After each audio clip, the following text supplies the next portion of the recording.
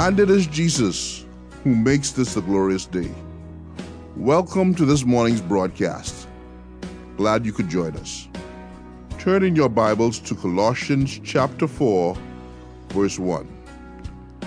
Today, Pastor Elliott ministers from this verse, Colossians chapter 4, verse 1, which tells us what God's newness in Christian employers look like, namely justice and fairness. We are clearly called to be new and improved, not old and worse. And now, Pastor Robert Elliott. New and improved Christian employers. Chapter 1, verse 4 calls these people masters because back then, again, there was human slavery, and if you were a slave, then you had a human master. And some of those human masters were Christians, followers of Jesus. And what we see taught to these people in history has something to say to us if we are Christian employers, if we employ others who are either Christian or non-Christian in our work, and we're the boss. And the point here is that new and improved employers demonstrate justice and impartiality as they deal with their workers. New and improved employers demonstrate justice and impartiality as they deal with their workers. See verse 1, chapter 4, Masters, grant to your slaves justice and fairness, knowing that you too have a master in heaven. You're a Christian boss? You want God to treat you with justice and fairness? Then you treat your employees with justice and fairness. Of course, justice was alien to being a New Testament slave. There was no justice. There were no rights in the Roman Empire, especially under the severe hand of that economic engine called Rome. But in contrast, of course, today, thankfully, justice is clearly a societal value in America and in the free world. Going back to Rome, impartiality was never a part of owning a slave either. By definition, slave owners were partial people. They believed that they were over their slaves, more important in society than their slaves. But today, thank God, we are called to impartiality, both by the laws of our land, but also more highly by the laws of God. We are to be impartial to people. We are to treat them with justice and with fairness. But of course, it not always works out that way.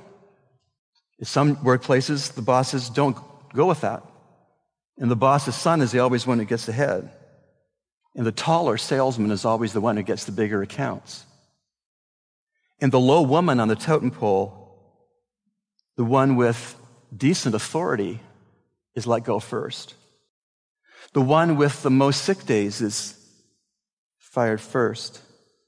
The Christian employee in an environment of non-Christians sometimes gets the dirty jobs and doesn't get the benefit of the doubt, etc.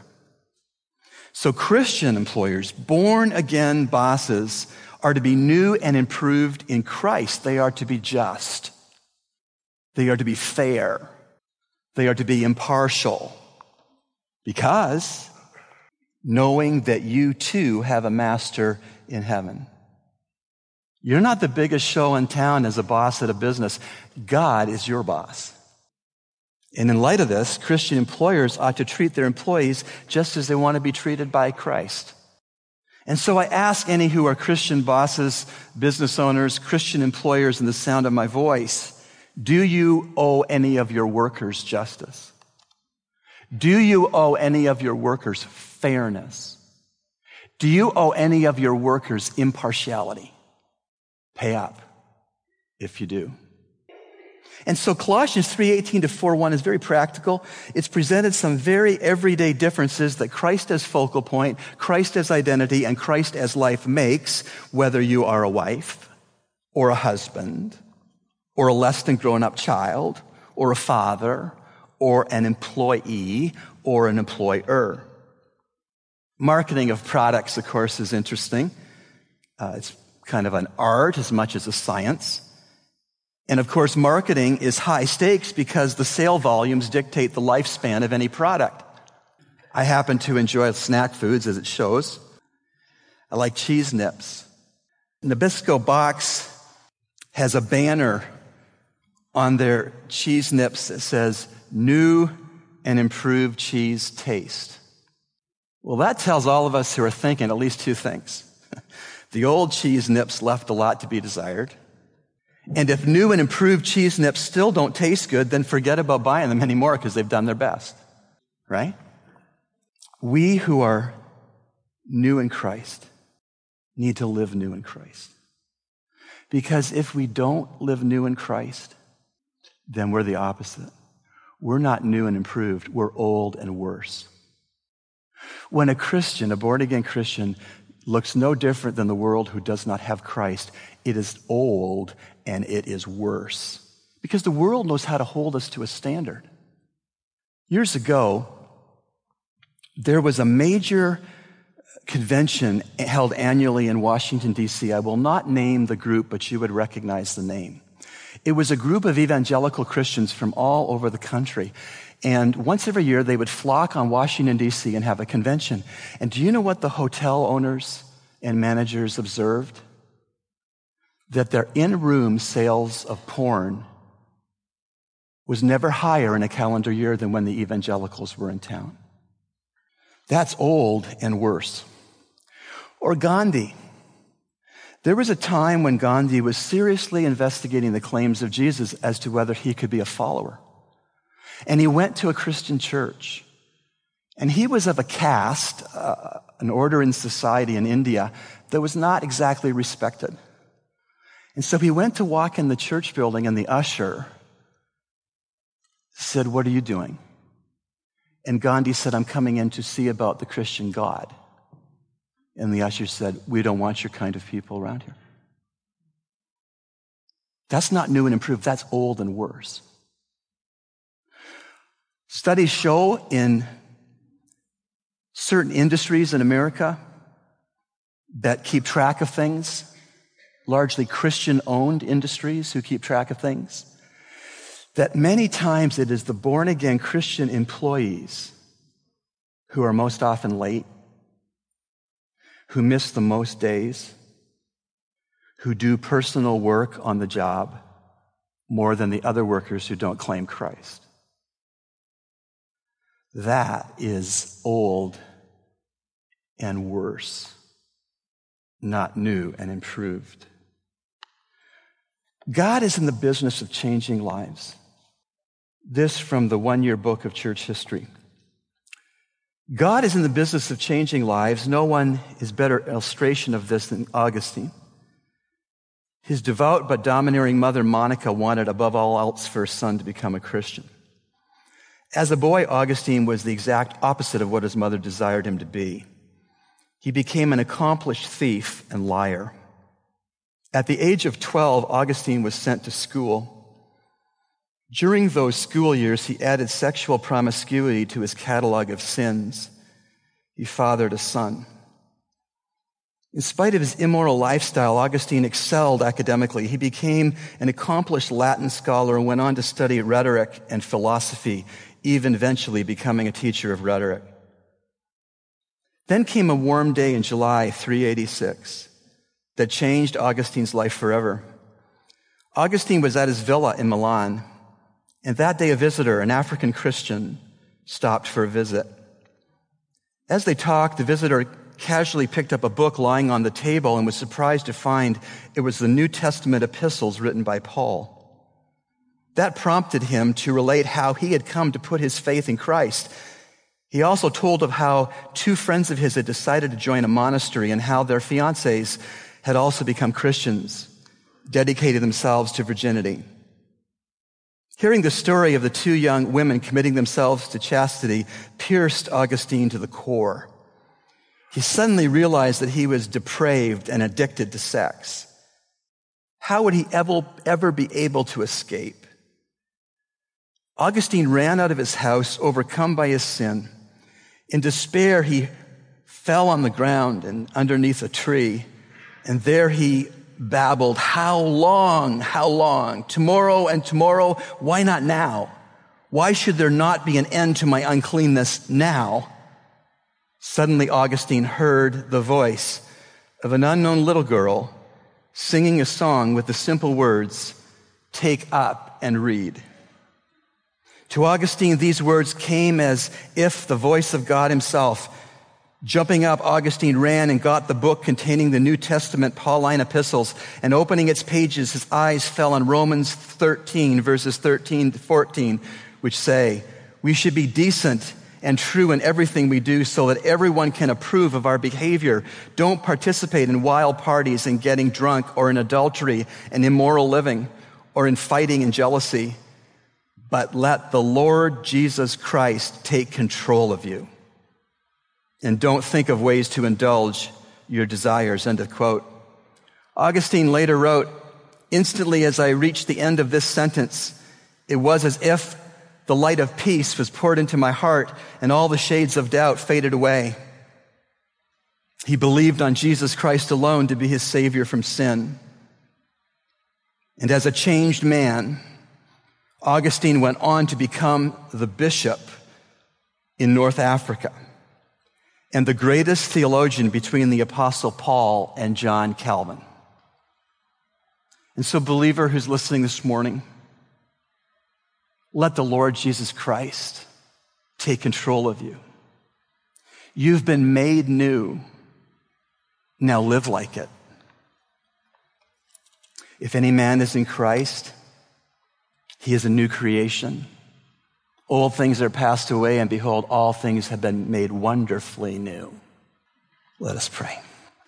Lord, we thank you for the practicality of the scriptures today, and we would desire to be new and improved. Lord, where we have been old and worse, we're sorry. We want to be new and improved because you've given us the resources it takes to do that. You've given us the Spirit of God living inside of us permanently. You've given us the Word of God. You've given us, Lord, brothers and sisters in Christ in this church family to give us encouragement and pray for us. And Lord, we want to become more like you. And we want to have that show up in all of our human relationships. And we pray this, eager to see what you'll do as we submit and obey. We pray in Jesus' name, and God's family said, Today's Help for the Hearing segment is brought to you by Calvary Bible Church's Christian Counseling Center. The center is located at 58 Collins Avenue, Nassau, Bahamas. If you would like an appointment or more information, dial 323-7000. That's 323-7000. Or email them at cccbahamas@gmail.com. And now, the Executive Director of the Christian Counseling Center, Pastor Fredrick Arnett. Good morning. It's a privilege for me to have in the studio with me this morning Debbie Arnett. She worked with the Christian Counseling Center for some 5 years and was very involved with dealing with children and parents, but especially children. And we are blessed to have her today. And she will be sharing a little about parent-children relationship. And one of the questions, Deborah, I would like to ask you this morning is, what is one of the greatest challenges impacting the quality of parent-child relationship in our country today? I think one of the things that has become very apparent in our culture is the loss of honor, or the losing or dying of honor. To clarify what I'm talking about more specifically is that there appears to be absence or an atrophying of honor between parents and their children. You would often find within Christian communities or within a church community that teachers, parents will quote Ephesians 6:1-3, that children should obey their parents, and that this is the right thing to do, and that they should honor their father and their mother so that they will have a long life. But there are a number of factors that I think inform whether or not a child responds to that suggestion or to that command that the parent or the teacher may be asserting. Mm-hmm. And I observed through my interactions with adolescents that Often some of the factors that atrophy honor include hypocrisy that they observe in their parents' lives. So that would be a conflict between the parents' words and their actions. It's that attitude, do as I say, not as I do. And a lot of our adolescents perceive that to be deceitful. They find it difficult to honor their parents because they find that they're being asked to live by a standard that the parent, him or herself, are not prepared to live by. And it is very frustrating to the adolescent. There's also a lack of integrity. So even if the parent would admit, I don't abide by these things, I don't think there's a need to abide by certain rules and regulations within the culture, it's difficult for a child to honor a parent who's violating rules and regulations that the child may feel is viable, important, or that a child's teacher or grandmother may be encouraging, but the parent is not necessarily supporting. And then within our culture, there are a number of cultural attitudes, whether it be by the media, whether it be by personalities within the culture, that mock parenting and that mock parental instruction. So you'll find that a lot of adolescents are struggling with, should they engage this parent's advice, instruction, or should they go with the cultural attitudes? And so if their friends are like, oh, your mom's just freaking out, don't worry about her, do your thing, then it's very difficult for that adolescent to engage in healthy choices that would promote honoring the parent and living a life of honor. What I'm hearing you say is, number one, the child wants to make sure that the parent is not living a double standard, whereas she tells you what to do, but they themselves are not doing what they are asking you to do. Right. That's one of the many factors that could inform a child's openness to honor. But I think another factor would be the parent's absence, and that can be physical absence, but that can also be emotional absence. Right. So you're living with your parents. They do have a standard for you. It appears as if they abide by this standard, but they're not necessarily emotionally invested. So it makes it a little bit more difficult for you to buy into that. Just because you're kind of feeling like they're just coming into your space, dictating, and then vacating the space. You don't feel as if they're pursuing a relationship with you. They're fostering intimacy with you. They're interested in knowing you. A lot of parents will describe their efforts to give their children things, but they're not describing the effort to give their child themselves. Right. And that is a struggle for a lot of adolescents. Well, you've given me this stuff. I want this stuff, but I still don't have you. Right. And then I often find with parents, there's this attempt to foster honor through acts of fear and power and force. So they lord over their children. And that approach is not often efficacious in promoting a healthy, honoring disposition or attitude in your child. Because you find that this style can be intimidating for a season, but it can also be off-putting, and it can also evoke anger and rage. And some children reach a point in their journey where they're not prepared to honor their parents anymore, and they don't care if they die in the act of fighting a specific cause or position, or physically engaging in an altercation with that parent. Okay. And then finally, I would suggest another factor that is atrophying honor would be the words that the parent is speaking over their children. They're not speaking life. Okay. They're cursing their children. They may not be using expletives, but they are saying a lot of death. Yes. Articulating a lot of death. You will become nothing. Right. You are nothing. Right. You're just like your father. Right. And he's nothing. Okay. Thank you very much. We will continue from here next time. And now, today's personal God story. My name is Kadmiel Rutherford, and I am 10 years old. Mommy, do those men know Jesus? This was the question I asked Mommy 4 years ago, and the repairmen were coming by the house to do some repairs. In answer to my question, Mommy said, I'm not sure if those men know Jesus. Do you know Jesus? I said, oh yes, ma'am. Then Mommy and Daddy called me in their room and shared the gospel with me. Daddy explained what God did out of his love for me. John 3:16 says about, for God so loved the world that he gave his only begotten Son, that whosoever believes in him shall not perish but have everlasting life. I believed that day in what Jesus did for me.